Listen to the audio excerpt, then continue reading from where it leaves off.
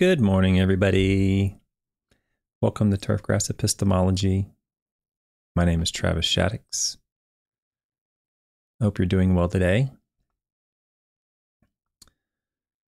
Had a little meeting with my son's school yesterday. Thought everything was going well, but come to find out we have some challenges. So I'm dealing with that. We'll see how it goes. Autism is fun to learn about. Let's just say that. It wasn't diagnosed. When was the first autistic person diagnosed in the U.S.? It wasn't until like the 80s, I think it was. 80. I mean, it was relatively recent. It was in my lifetime that the first autistic person was diagnosed. And since then, we've been learning more and more about autism and what it is and what it isn't. Rain Man is not autistic, really. That's a idiot savant sort of thing. It may be on the spectrum of autism, but people think, autism is like, Dustin Hoffman and Rain Man. It's not always that way. It's oftentimes much more subtle and nuanced. And so it's been a journey, to say the least, to figure out what's best for my child and so forth. So we're going through that right now.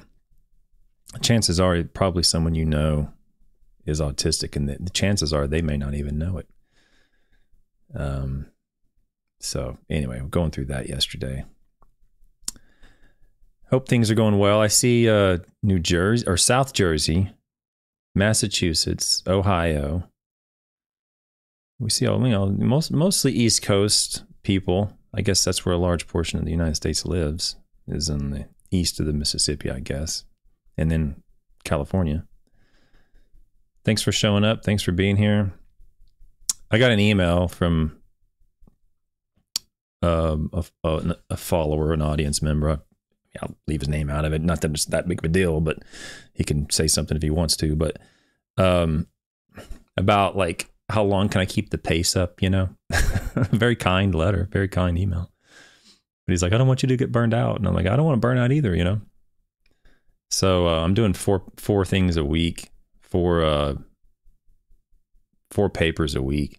As you all know from the beginning of this podcast, YouTube channel, you probably know by now, I have no idea what the heck I'm doing when it comes to this stuff.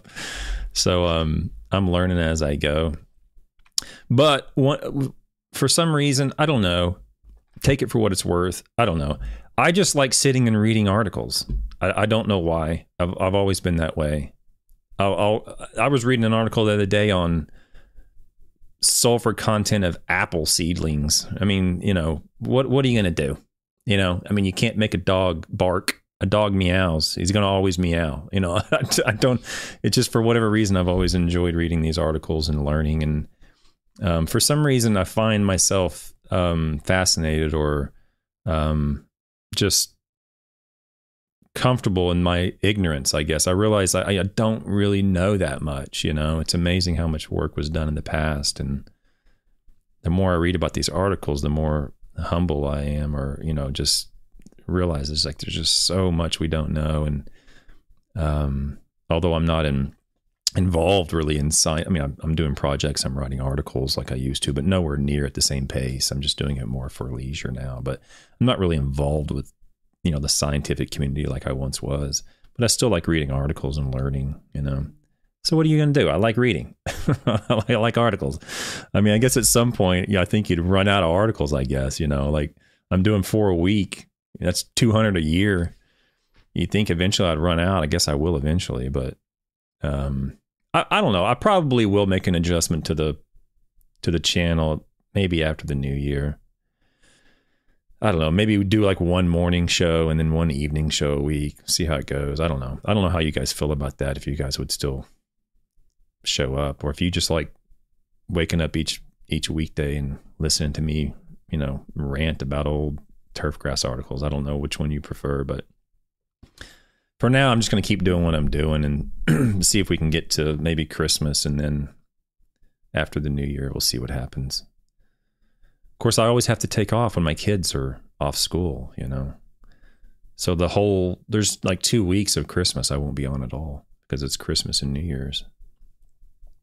So every time my kids are off work, I'm off the channel. There's not much I can do about that. So I'm a stay-at-home dad, and this gives me the chance to do stuff like this. As soon as my kids go to school, drop them off, come back, get things organized, review the article, do this, and you know, I have nice and peace and quiet for 2 or 3 hours, and I do this. So for now, I'm having fun. We'll see what happens. I mean, I always have fun. It's just whether or not I can keep up with it. Like, you know, 4 papers a week seems like a lot, but right now it seems okay. And by the way, I haven't even really got to, you know, the really fascinating things, like you know, the papers that are on the edge of our scientific knowledge, right? Like the soil testing things that we don't really have good, you know, knowledge on yet. I haven't even touched those yet, and there's bukus of papers on all sorts of soil testing things, nitrogen source, costs. You know, there's a lot of stuff to go over, but you know, there's an argument to be made to kind of slowing it down and keeping a good pace, but we'll see how it goes. Today's paper is pretty fun. It's you know, it's a good paper, and it's it's a little bit I don't know. It might seem a little bit disjointed a little bit, I guess, but I'm gonna do my best to clean it up, and well, they don't need my help to clean it up, but like, you know, streamline it a little bit, kind of make it make sense.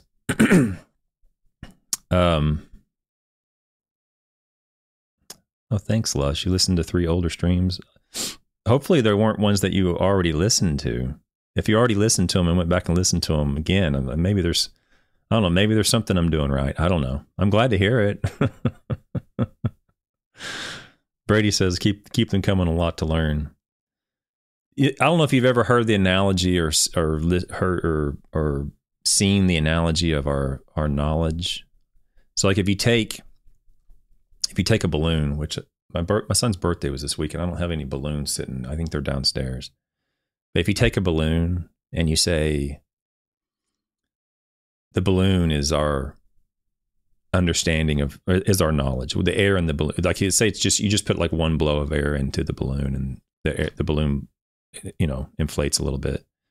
The air in the balloon is our knowledge. Let's say that, and the balloon itself, the rubber of the balloon, is our sphere of ignorance. The perimeter of our ignorance is the balloon rubber itself. And then you learn more, right? And you blow more air into the balloon.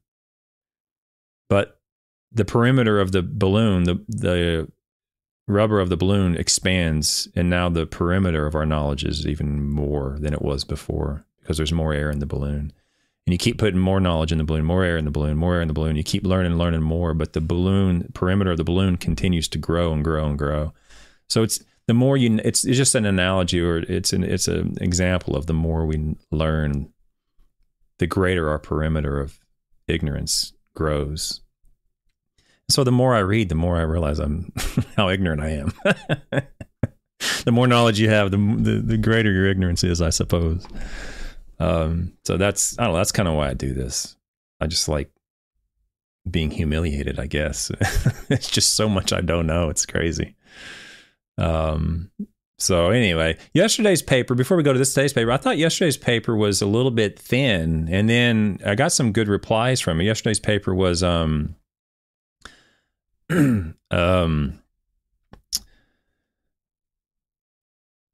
yesterday's paper was, I used an analogy in it where, the cold tolerance and the winter kill of certain cool season grasses, excuse me. And it showed that temperature before hardening and temperature after hardening changes, right, when it comes to killing. And I used an analogy in there about, you know, I used an example, like, you know, we want to be aware of that is. You can't control the temperature, but we want to be aware of that, so that, you know, hey, I could get some phone calls. And I got some good replies on that, some good emails about that. I guess you guys like that.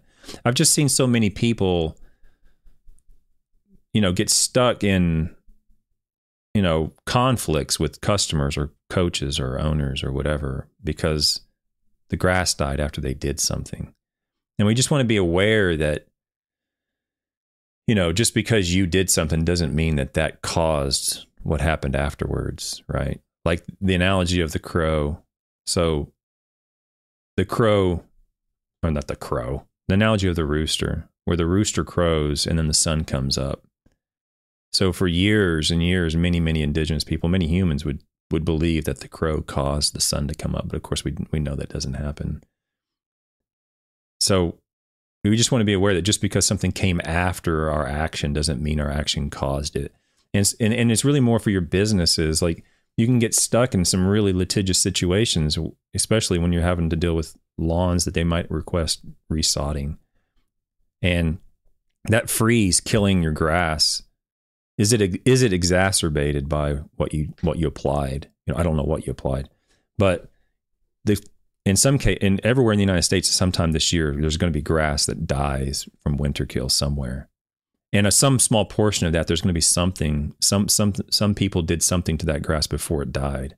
There's going to be some fraction, whatever they did. They applied water, they applied nutrients, they applied herbicide, they did something to it, aerated. Who knows what it was?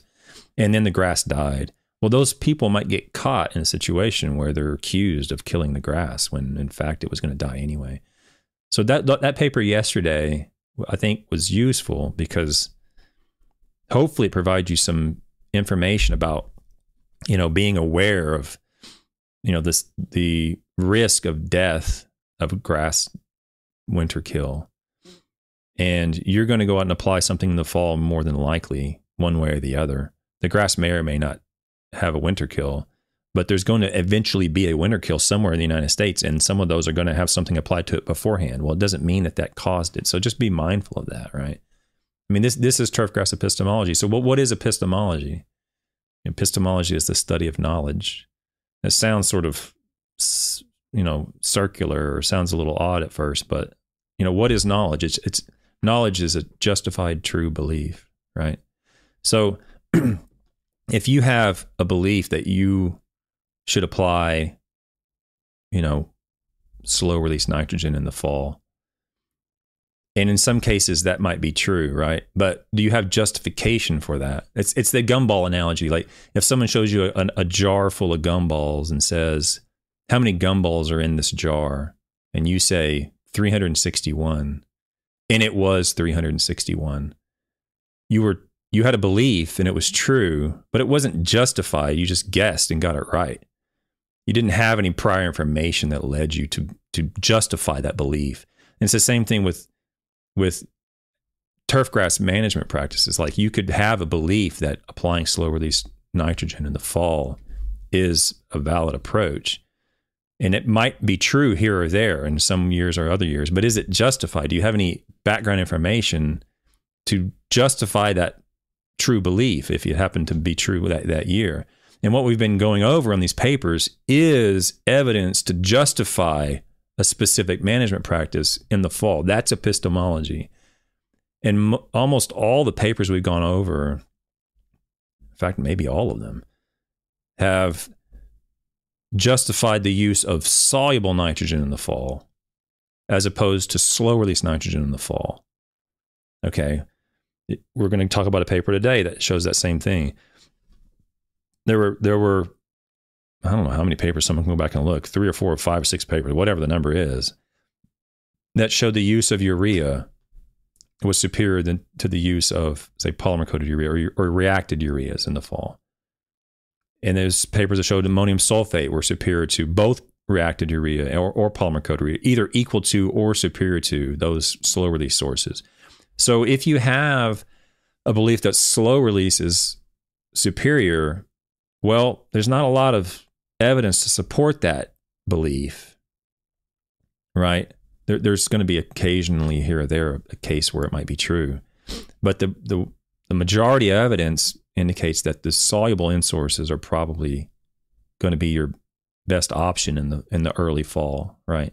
Because the evidence we're showing and the evidence that's been published provides that information. If you already have that belief that soluble N sources in the fall will result in the best outcome, then now you have evidence to justify that. So that's knowledge. You have a justified true belief that soluble end sources will result in a superior turf grass than slow release end sources in the fall or in spring, whatever. But you understand the concept is that just because you have a belief and just because occasionally it might be true doesn't mean it's justified. And you have to have those three components in order for it to be knowledge, and that's epistemology.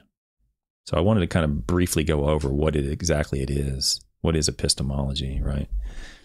And so today we're going to continue to build upon our knowledge, okay, our justified true beliefs. And if you have a belief that's in opposition to this particular paper, you know, it's a point of, you know, it's an opportunity for growth, basically. It's like maybe you do have to consider, well, you know, this paper said solubles is the way to go, and another paper said solubles the way to go, and a third one, and a fourth one. Well, eventually, maybe you might consider making an adjustment based upon the evidence that we've been providing, you know, based upon the justification in the literature to use those end sources that are soluble. So anyway, that's a little bit of where I'm at. And the you know, the direction or the purpose of this channel. So let me read some chat here. So Randy, I apologize. I've already asked this once to you, Randy, and I apologize. I know you're on the other side of the planet. If you feel comfortable, could you remind me where you're at? I want to say it's somewhere over in one of the Asian countries. I'm sorry, I can't remember. I want to say, I can't remember, Malaysia or Taiwan. I can't remember, somewhere over there. But Randy says, what do you say? One bird told us that you and RD, don't know what that means, will be in Daytona. Oh, okay. Ryan DeMay. Okay. We'll be in Daytona to talk about back to basic budget saving tips and tricks for sport field managers. Will you consider making such a kind of video also? Yeah, I can do that. I guess so.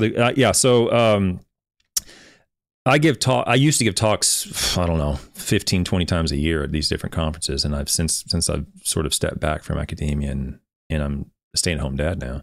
I rarely do talks anymore. But I'm giving I'm giving two presentations at the Sports Field Manager Association in Daytona, and I think it's in January, this coming January. Oh, Randy, you're in Bulgaria. Okay, thank you. I'll try to remember that. I apologize. I have difficulties remembering names and places. So I'm giving two presentations in January at the Sport Field Managers Association. So if you've never been to that, you will be in the same boat with me because I've never been to that. I've never spoken at the Sport Field Managers. I usually speak at some other conferences. One of them is, I can't remember exactly, but it's an hour talk on simplifying soil tests or something like that. Simple soil tests for sport field managers or something along those lines. And then the other one is ball fields on a budget. Well, I was given that talk with another colleague of mine, and unfortunately, my friend got a health issue in his family, and he's not able to make that talk. And so I was like, who else is really good at sports field stuff? And so I don't know Ryan. I've never met Ryan, but I understand he has a sports company. I've heard him talk a couple times on YouTube, and so I reached out to Ryan to fill in the void in the world of practical sport field management on low budgets. So I'll be given a 2 hour. Oh, he'll give an hour, and then I'll give an hour on that as well. Yeah, thanks for the little plug there, Randy. I always forget to. My wife always reminds me. It's like, you need to say what you're doing and talk about where you're talking and talk about your consulting stuff. I'm like, God, what are you gonna do? I get on here, my one-man show. I don't really remember all that stuff. I can barely keep up with what I'm talking about, much less this and everything else. So I'm doing my best here. But yeah, I'll be giving a talk in January. So if you're in the Florida area or southern Alabama or Georgia area, and you contemplated going to sports fields, and you want to come down and do that, I recommend it. I haven't ever, as far as I remember, I've never been to that show. Maybe I apologize if I'm wrong. I don't recall ever speaking at the Sports Field Managers Association, so I'm excited to go down there and see how it is. I've never done that, so we'll see how it goes. Okay, guys, let's get into the paper today. I like this paper. I'm gonna explain a little bit about it because it's some of the stuff. I don't want you guys to get lost in it. And there's one table in here I'm gonna have to go back and forth 55 times on, so we don't lose track of what's what. But we're still sticking to the late fall fertilization. This one's late fall fertilization of Kentucky bluegrass, published in Agronomy Journal in 1988 by Werner, Haley, and Martin. Now, I'm pretty sure that the Martin is Dr. Martin at Oklahoma State, and I don't know that for sure, but this is published in 1988, which would seem to kind of line up with his time from there going to Oklahoma. So I apologize if it's not Dennis. If it is Dennis, I apologize if it is, because I would have asked Dr. Martin to come on and talk about it. But I think that's Dr. Martin from Oklahoma State, who's an unbelievably awesome and well-established and successful turf professor at Oklahoma State. Been there for ages. He was there whenever I was undergraduate there years and years ago, and he's still there as far as I know, doing wonderful things. So Werner, Haley, and Martin, 1988 from Agronomy Journal. As before, if you're new to the channel and you haven't seen this before, you're going to see some whiteout sections in the articles. Those are just to kind of keep me on track. It's nothing that I'm hiding.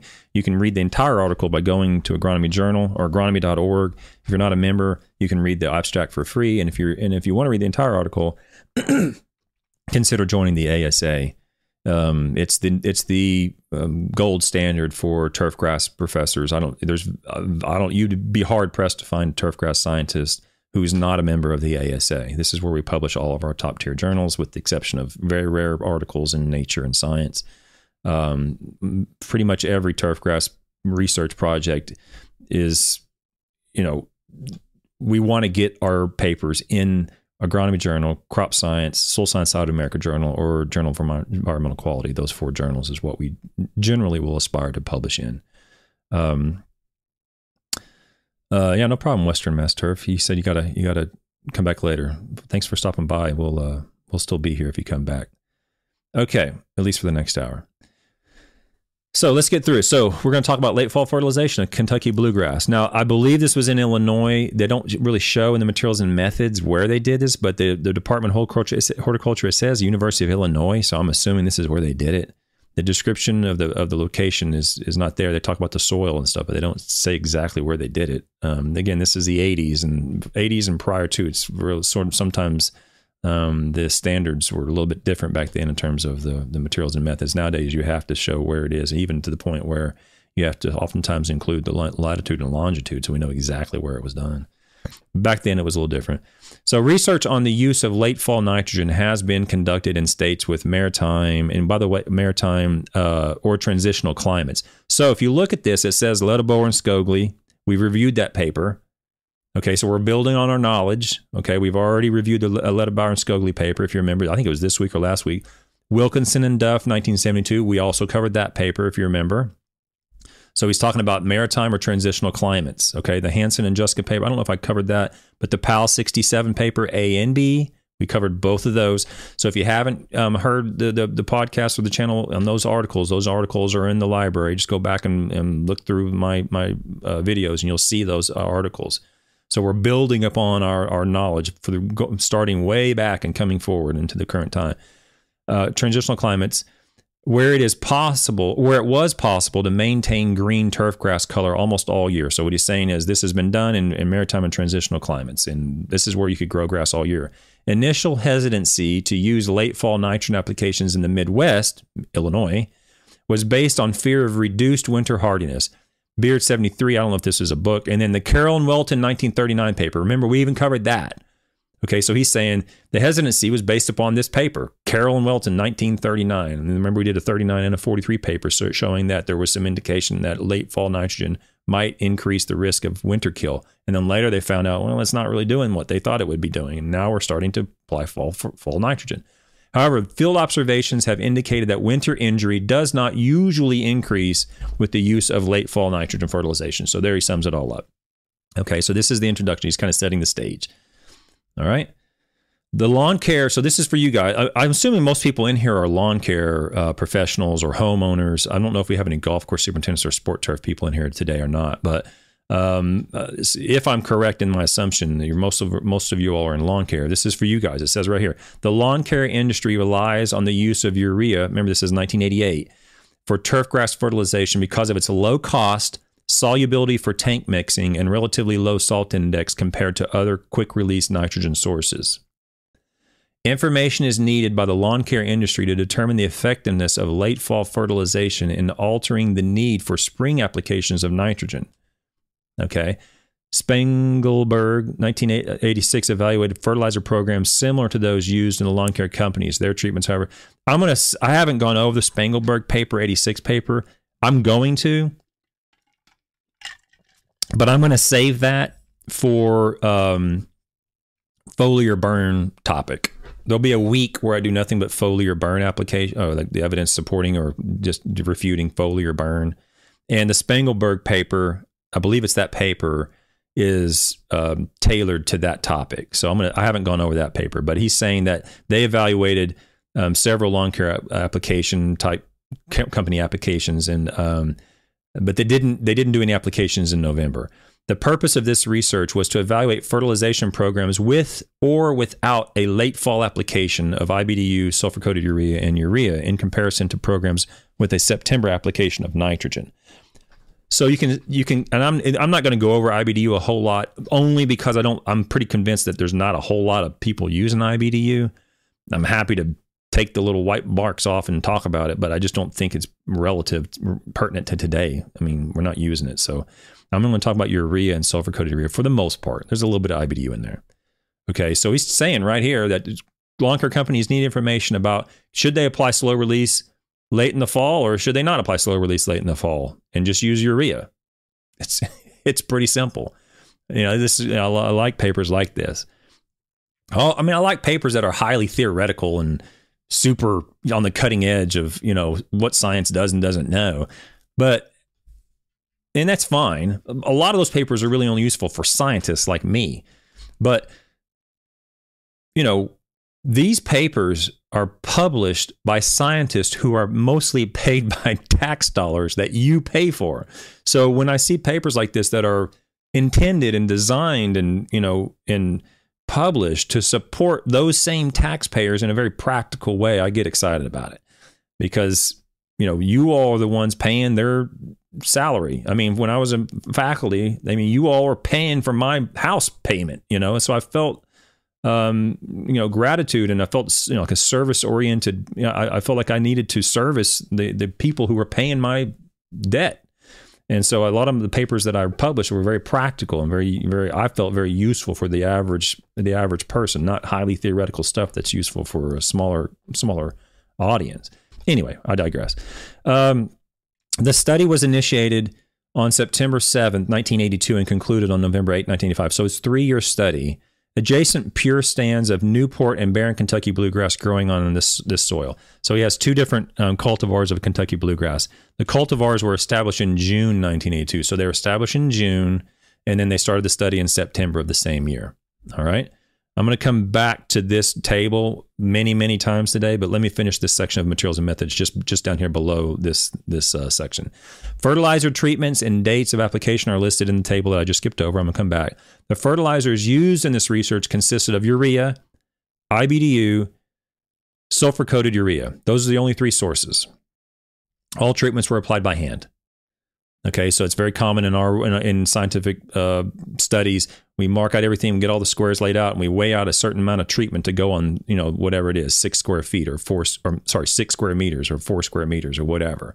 And we apply that by hand. And that's a very good exercise early on with grad students when you're applying nitrogen. Nitrogen doesn't lie, okay?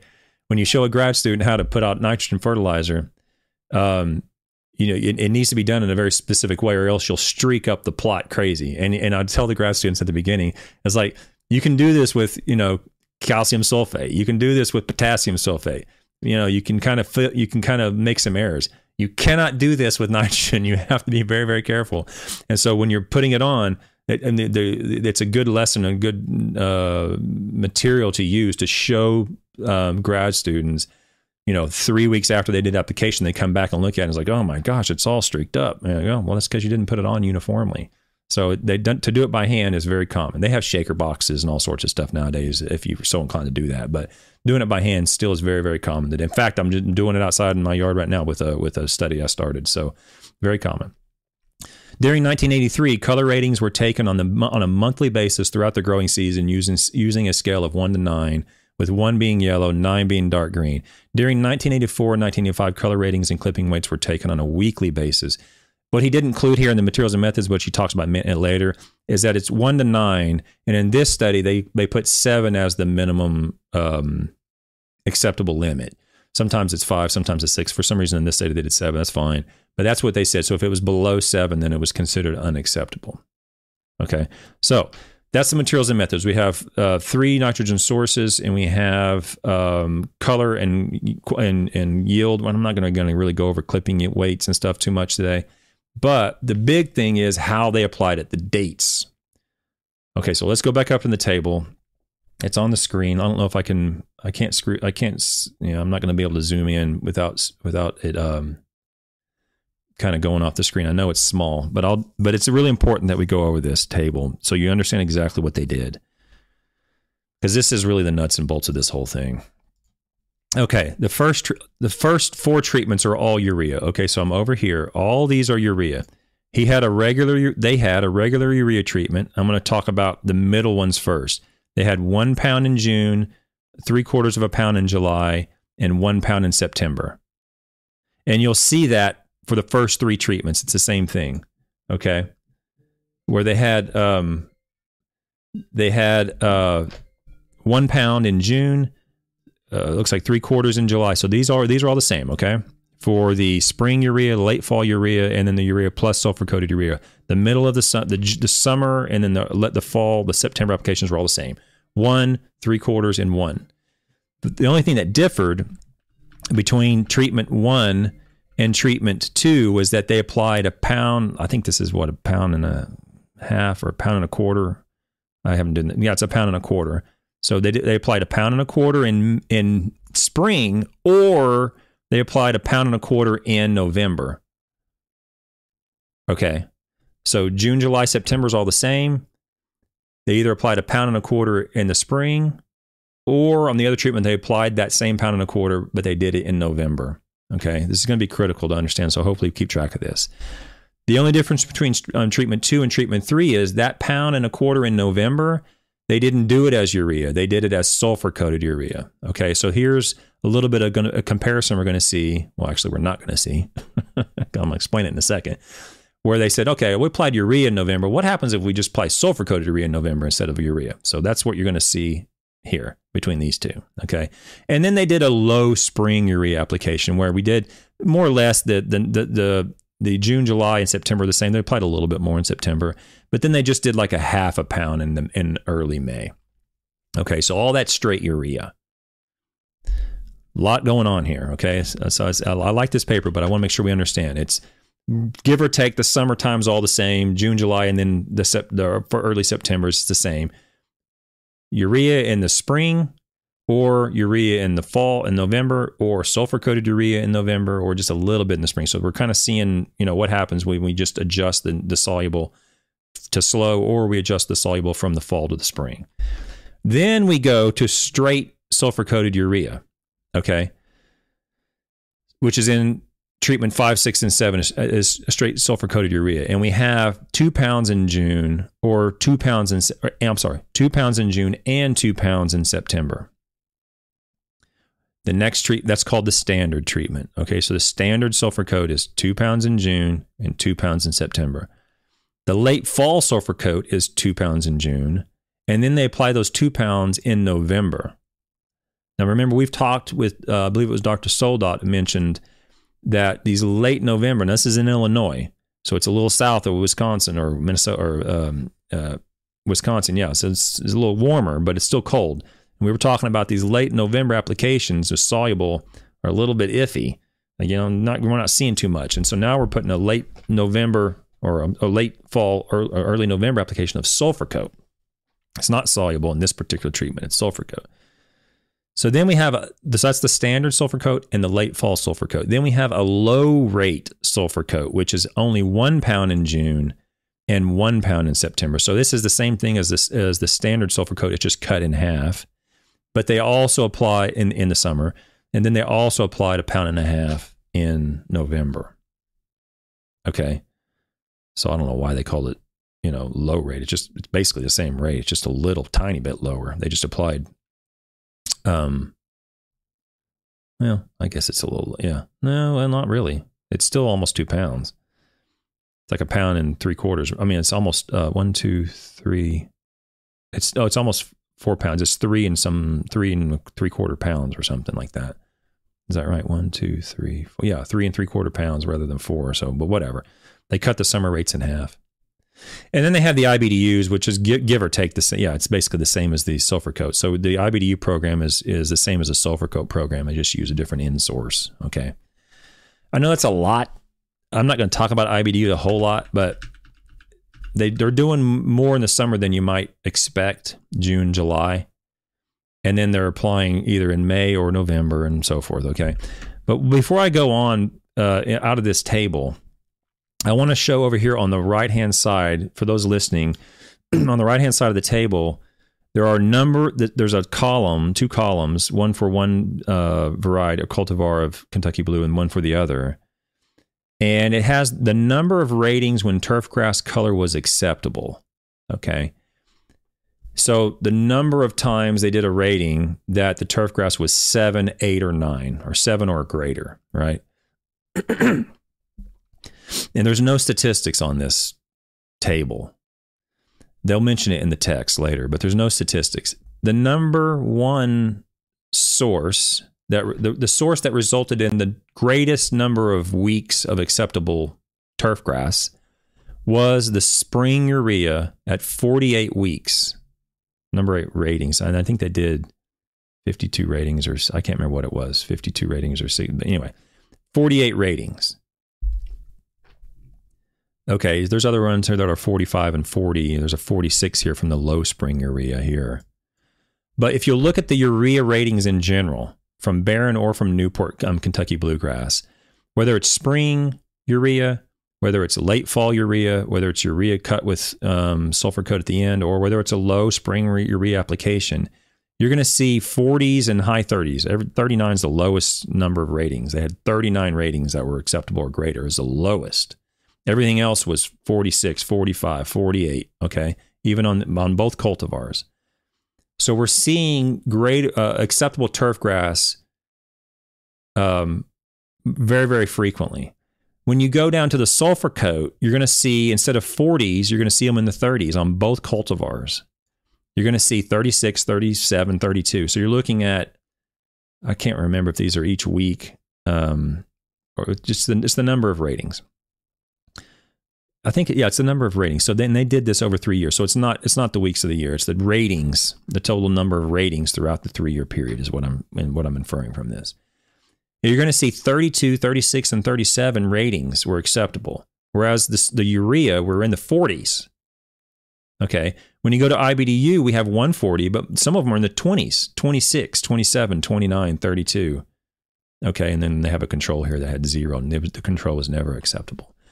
So you can see pretty clear here, even though there's no stats on it, that there's a very good likelihood that if you're using urea, you're going to have acceptable turfgrass more frequently than if you use sulfur-coated urea or IBDU.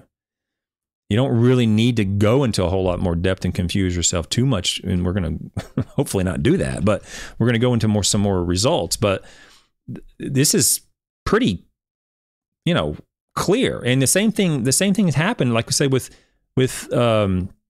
the paper in Washington, where we're doing West Coast Washington and east of the East Washington state location, where ammonium sulfate was only inferior to the slow release sources on 1 or 2 occasions. And every other occasion, it was as good or greater than all the other slow release nitrogen sources. Now, we haven't got into cost yet. Okay, but the one reason why this is important is because the turfgrass is acceptable or greater more frequently than with slow release sources. That's what these data are showing. But it doesn't talk about cost. The cost of urea is in every case going to be less expensive than pretty much any other nitrogen source you use in turfgrass management. And the reason for that is pretty much every reacted or every coated pretty much every one is going to use a urea as the substrate, and you can't let's say urea is formed, okay, in the manufacturing process, and they prilled urea. From that point forward in the manufacturing of other nutrients, you can't touch it with a machine or a person without adding a cost to it. If you coat it, there's a plastic cost or a sulfur cost. If a human is involved with it, there's a cost with that. There's an additional cost every time you touch that urea to form it into something else, to whatever it might be, urea formaldehyde or sulfur coated or polymer coated or whatever the case might be. Okay, so it's every source other than urea. With some rare exceptions, in some rare exceptions, they have like waste products where distributors are getting it essentially for free, like some biosolids waste streams will just give it away to distributors for free under some conditions. Those are rare, and you can't really compare that to apples. But synthetic nitrogen sources that are manufactured, you can't touch it. You can't touch urea without adding a cost. And so these sources of sulfur coat and IBDU are going to be more expensive than urea. I don't care how you slice that cake. Okay, guys, I haven't gone into the cost. There's only 1 or 2 papers that go into cost. But eventually I'm going to go into the cost of these nitrogen sources. And none of these nitrogen sources, sulfur coat actually does kind of come close to urea. And sometimes, occasionally, sulfur coat does actually come close. But urea is consistently the least expensive nitrogen source, period. I don't care how you want to spin the information. Okay, you want to spin it with cost per ton, cost per bag, cost per pound of nitrogen, longevity of response, however you want to spin the information. Urea has consistently been the least expensive source of nitrogen for turfgrass management. Okay, so it's important because in this case, you're getting less over here. You're getting fewer weeks or fewer ratings of acceptable turf, and you're paying more for that. Okay, so it's doubly damning, basically. Okay, so it's not a good story for slow release nitrogen sources in this paper, where they're consistently showing less or lower quality or fewer frequencies of acceptable turf grass from the sources that are more expensive, okay, than urea. Okay, let's continue. I digress a little bit here. I'm getting a little bit off target. This is why I need these white boxes to kind of keep me in line, guys. All right, the fertilization programs, I'm on the screen here. Okay, the fertilization programs resulted in acceptable turf color. Here's the rating greater than or equal to 6. On 26 IBDU applications to 48 on the urea spring applications of the 64 rating dates. So they had 64 rating dates and 48, which is what I just showed you in that table. 48 of those 64 urea was acceptable. The lowest was 26 of the 64 where IBDU was acceptable. The general trend in color and clipping weights on the two cultivars were similar. However, there were fewer significant differences between treatments on the Newport Kentucky Bluegrass compared to the... Okay, I'm not concerned about that. Newport resumed growing earlier in the spring than in Barren. This characteristic reduces the effect of the fertilization treatments of the spring Newport and less indicated treatments. Okay, that's not a big deal. I shouldn't have highlighted that. All right, let's talk about fertilization with urea. Excuse me. The first 4 treatments differed in timing and rate of N from urea applications. The spring urea resulted in the largest number of weeks with acceptable turfgrass color ratings of any treatments, 48 weeks. And it says table 2, but it's actually, this isn't here, it's table 1. So the spring urea, which is right here, the spring urea, which is where they're applying that 1.25 pounds in May, as opposed to the 1.25 pounds in November, is getting the greatest number of acceptable ratings. So as we spoke of with Dr. Soldat, that this November or late November applications of soluble N is probably not getting us what we want to get. Here is a little bit of justification for that, where the November application isn't getting us as many acceptable weeks. It's getting us 39 here, okay, as opposed to that same amount of nitrogen that we applied in November. Instead, apply it in May. Now we're gaining another nine ratings of acceptable turfgrass by simply shifting. We didn't even change the rate. We just shifted it from late or early November to early May in Illinois. Okay, that's what this is saying. Color ratings of the spring urea were significantly higher than ratings from late fall urea turf. Approximately twice as often as ratings from fall urea-treated turf were significantly higher than those from spring urea-treated turf.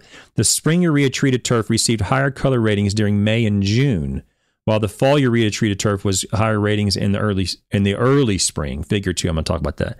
When the amount of nitrogen from urea in the spring was reduced, that was in the low spring urea treatment, the LSU, the same trends were apparent when compared to the fall urea.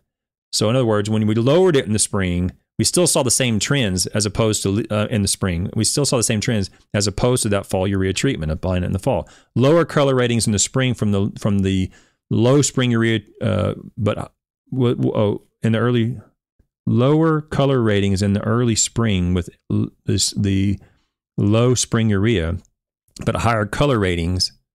Let me get down here. Higher color ratings in May and June. Okay, so this is the temperature. I'm going to get down to a graph in a minute. What was that on figure 2? Let me just go there now. Figure 2. Okay, figure 2 is, and I'm not going to be able to zoom in on this, guys. You're going to have to bear with me. I'm looking, it's a little bit small, but hopefully you can see it. Now, what we're looking at here is the spring urea is the solid line, the fall urea is the dotted line, and the light or the low spring urea is the long dashed line. Now, when you apply urea in the fall, these on the left-hand side, for those listening, we have color ratings from 2 to 9, and then we have the months of the year, April, May, June, April, May, June, April, May, June, and so forth. And when you apply the the fall, you're going to see the color rating in April be greater than all the other spring applications because we haven't applied it yet. We haven't applied the urea in the spring yet in April. Remember, it came in the 1st of May was when it was applied. So you're going to see the color rating right here from the fall urea be significantly higher. We're talking a 2 from the other treatments as opposed to a 5 or 6. It's still not acceptable, but it's quite a bit higher from the fall application of urea. But when you apply the nitrogen at the beginning of May, you can see the color rating go straight up from the spring urea. And then you also go straight up from the light spring urea, the light urea application. Okay, the quality goes straight up. Okay, so we're going from a 2 or 3 all the way up now above the fall urea treatment, and as short as a month. So we applied it in the beginning of May. By the late May to early June, we're seeing the color catch up to that fall application, and we see that for the most part in each year. Here again, we see this is now 1984. The fall urea starts much higher than the spring ureas, and then we apply the urea treatments in end of April, beginning of May, and you see the colors come up and be equivalent to that fall urea treatment. Okay, and then the fall urea treatment declines. Beginning at the beginning of May, the fall urea treatment begins to go down, and the spring urea treatments are now superior. And you see the same thing happen in 1985, where the fall urea treatment begins much higher in April, but as soon as you apply the nitrogen at the end of April, beginning of May, you see that turf grass become much greener, and you see the fall urea treatment begin to decline. Okay, to unacceptable limits. This red dotted line I put in here to remind everybody that that's the minimum acceptable limit. So it's pretty straightforward. The fall urea treatment has a little bit of color early on, but then declines as May and June continue. And if you apply a little bit of nitrogen at the end of April or May in Illinois on this turf grass, you see the color goes straight up. Okay, and then becomes superior to the fall treatment. And then you see. This is why you see this the SU treatment, the spring urea treatment have greater number of weeks of acceptable color because it stays up here for a long period, and the fall urea treatment has already been depleted, and it goes down, and it stays down here, and it does go back up here a little bit here, but you'll see the number of weeks are much greater from the spring urea treatment than the fall urea treatment. I got to remove all this. Oh, I can only remove so many. Okay, so this is pretty clear. This is the reason I want to show this paper. Yeah, you're going to have a little color early on if you applied it in the fall. But if you don't apply anything else, you better go. You're going to see the decline go down. You better go out there and put a little bit of nitrogen down. In this case, in Illinois, in late April, maybe early May. Hit it with a little bit so you can get that color to come up. All right. That's basically what this is showing. If you fail to do that spring application, you're only relying upon the fall application, you're probably going to have some unhappy customers. So the spring urea is the way to go, and according to these data. Remember, the spring urea had an application. Here's the spring urea treatment, okay? It had an application in September. It had 1 pound in September. So we're not talking about avoiding all fall applications. We're talking about avoiding that late November application. Early November, late fall, early November application. So avoiding that November application with urea, putting it out in September, and then instead of putting it out in November, just wait until the spring and put it out in 1st of May. And that's how you're going to maximize the longevity of the color, the number of weeks you're going to have acceptable turf, according to these results. I think that's great information. I mean, that's something we can use, right? Now check this out. I highlighted this one in red. I love stuff like this. Replacing, so everybody listen up. If you're spraying something, pause it for like the next 30 seconds. Okay, make sure you turn it up a little bit here. This is important. Replacing the urea nitrogen in the late fall with nitrogen from sulfur-coated urea did not improve the color of the turf during May and June. Data not shown. There were few significant differences between the fall urea and the urea plus sulfur-coated treatments. So the fall urea and the urea plus sulfur coat, all they did was change the urea in November to sulfur-coated urea in November. The differences that did occur were during random periods. Thus, there was no significant benefit in using sulfur-coated urea in place of the less expensive urea in the late fall. I'm going to talk to my science colleagues just for a minute. You guys are awesome. I have been reluctant to write something this bold in many of my papers. I regret that. Okay. If our results show this, let's be courageous and bold and write sentences like this, because it is so useful and so clear to the average person that, I mean, to me, you can take this home and say, man, I'm applying 2 pounds of sulfur-coated urea and 2 pounds of urea, but this is showing I don't even really need to do that. I can do it with just urea and save that money. To me, that's very practical, useful information. So let's be a little bit more courageous. I know I'm guilty of not being so bold. Okay, I tend to be a little bit, hesitant to write something so strong, but I like that.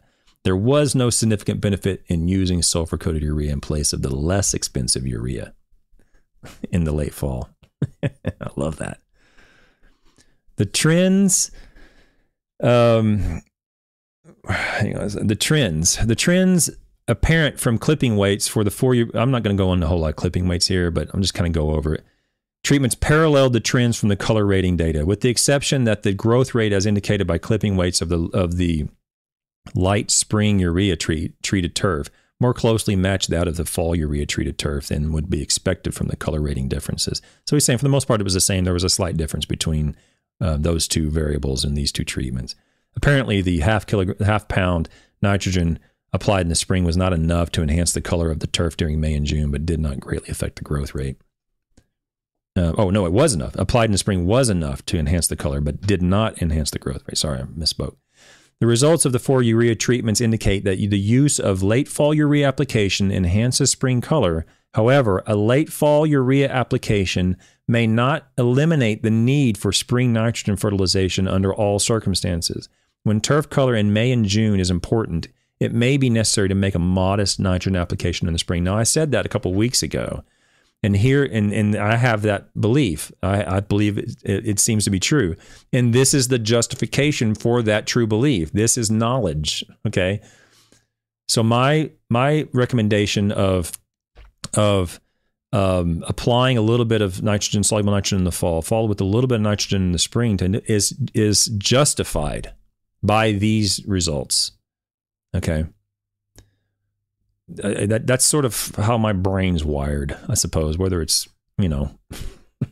beneficial or not, I don't know. But okay, we're going to go through sulfur-coated urea here pretty quick. The standard University of Illinois recommendations for using sulfur-coated urea in cool season turf grasses involves an application of 2 pounds of nitrogen in June and September. The purpose of treatments 6 and 7, respectively, was to determine the effect of shifting the September application to November, right? and the effect of lowering N rate, but using 3 applications. The 3 fertilization programs resulted in acceptable turfgrass color on 32 to 38 of the rating dates. The shift of the 2-pound application from September to November resulted in significant differences in turfgrass color in both the spring and fall of the year compared to the standard program. The fall sulfur-coated urea treated turf received significantly higher color ratings in April, May, and part of June. That's figure 3, we'll talk about in a second. While the sulfur coat urea treatment, the one that didn't go out in the fall, treated turf received higher color ratings from mid-September to November.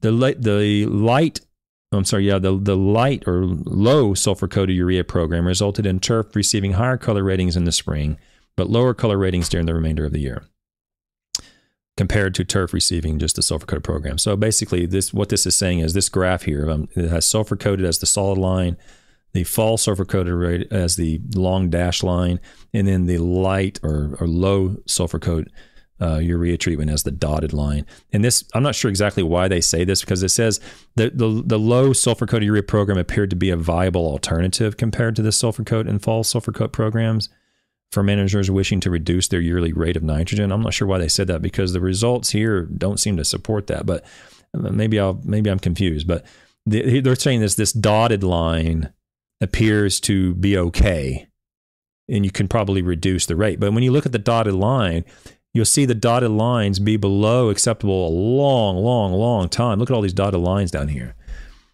And it's below acceptable limits. And then in the second year, 1985, it goes above the line for April, above the line for June and July, and above the lines for September. But it's below the line for May, for some of June, most of all of August, all of September, and it starts going back down in November. So I'm not sure exactly why they would say it seems to be okay, because it seems to maybe not be okay. But the sulfur coat treatment is above this minimum line for quite a while. And then the fall sulfur coat treatment as well, you'll see periods where it declines, and the fall sulfur coat that occurred here, you'll see the line stay quite above the acceptable limit for most of the spring and summer, and it's only in August and September from the prior year's application that you start to see this line go down below acceptable limits. So that fall application will give you that early color, but you're going to need a little bit of spring color to kind of keep it going. Spring nitrogen to keep it going, sorry. I'm going to skip through IBDU. I don't really see much value in it. I had some stuff highlighted. You're welcome to read it. The comparison between fertilizer sources, and this is the last paragraph. Comparing the results of the late fall program using urea versus a more expensive program of June and September applications of sulfur-coated urea, or IBDU, revealed that all 3 programs resulted in acceptable color ratings on 37 to 40 rating dates.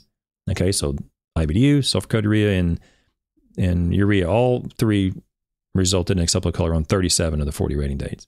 On both cultivars, the fall urea program resulted in significantly higher color ratings in the early spring than the sulfur-coated program, while the sulfur-coated program resulted in significantly higher color ratings in June and July. So it's just saying that this slow release delayed the response a little bit further out. But let's read this. Let's read this a little bit more, I don't know, a little differently. Let's read it again. Comparing the results of late fall program using urea versus a more expensive program. Okay. More expensive programs using sulfur coat or IBDU revealed that all 3 did 37 to 40 rating dates. So it's real straightforward. They'll all do it. Urea, sulfur coated urea. I always have these little things pop up when I do this. Urea, sulfur coated urea, and IBDU all resulted in acceptable turfgrass. But they say the urea versus the more expensive options. So if you want to go out and put sulfur-coated urea out, IBDU out, in this particular paper, you'll probably be okay. You're not going to be as okay as frequently as urea, but you're going to see okay turf. It's just going to cost you a lot more money to get that result. That's basically what it is. And I'm surprised we haven't done more cost analysis work in the literature. You won't find a lot of cost analysis on nitrogen sources on turf grasses. You see this all over the place in ag.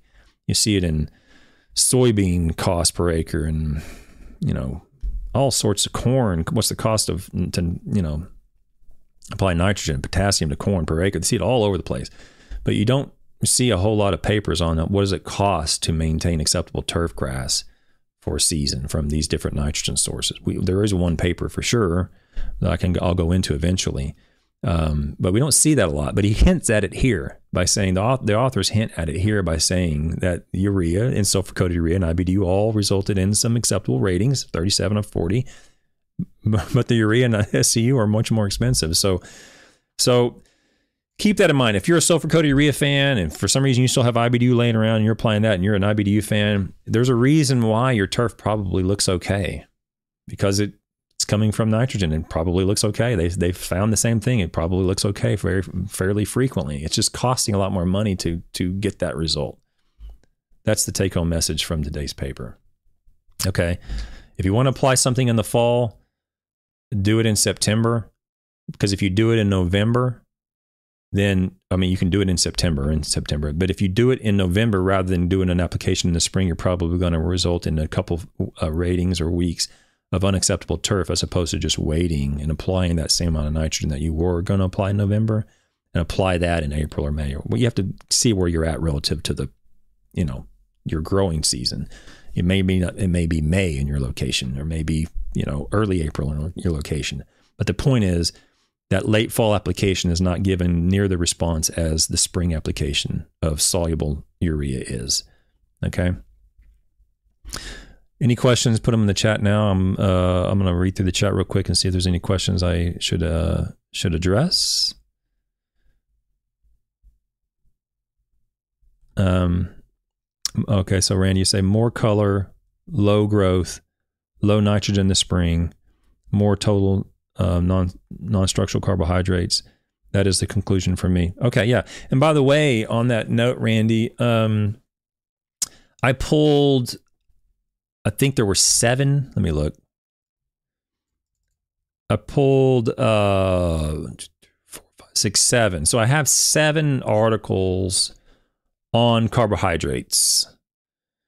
We have some from as far back as 1969 and as recently as 2012. We have them on zoysia grass.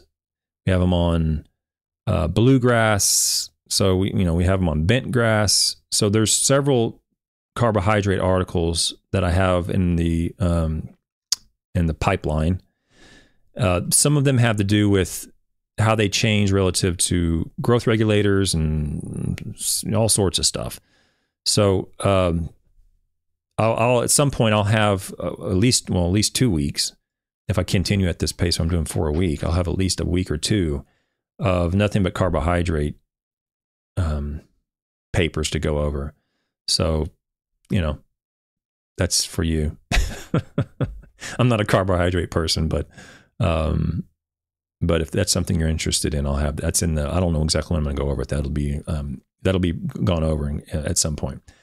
That's all I got today, guys. I'll be on. Let's see. Today's Tuesday, so tomorrow night at 9 p.m. we will be discussing. What's the next paper? We'll be discussing. So again, we're moving up into earlier times. Oh, okay. The paper I wanted to discuss, I'm going to put that on pause till next week.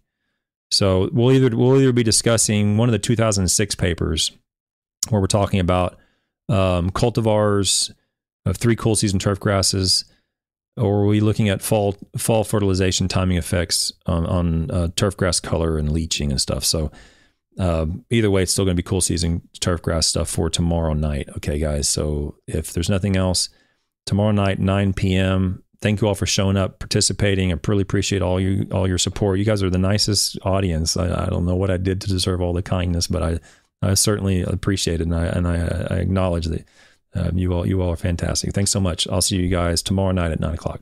See ya.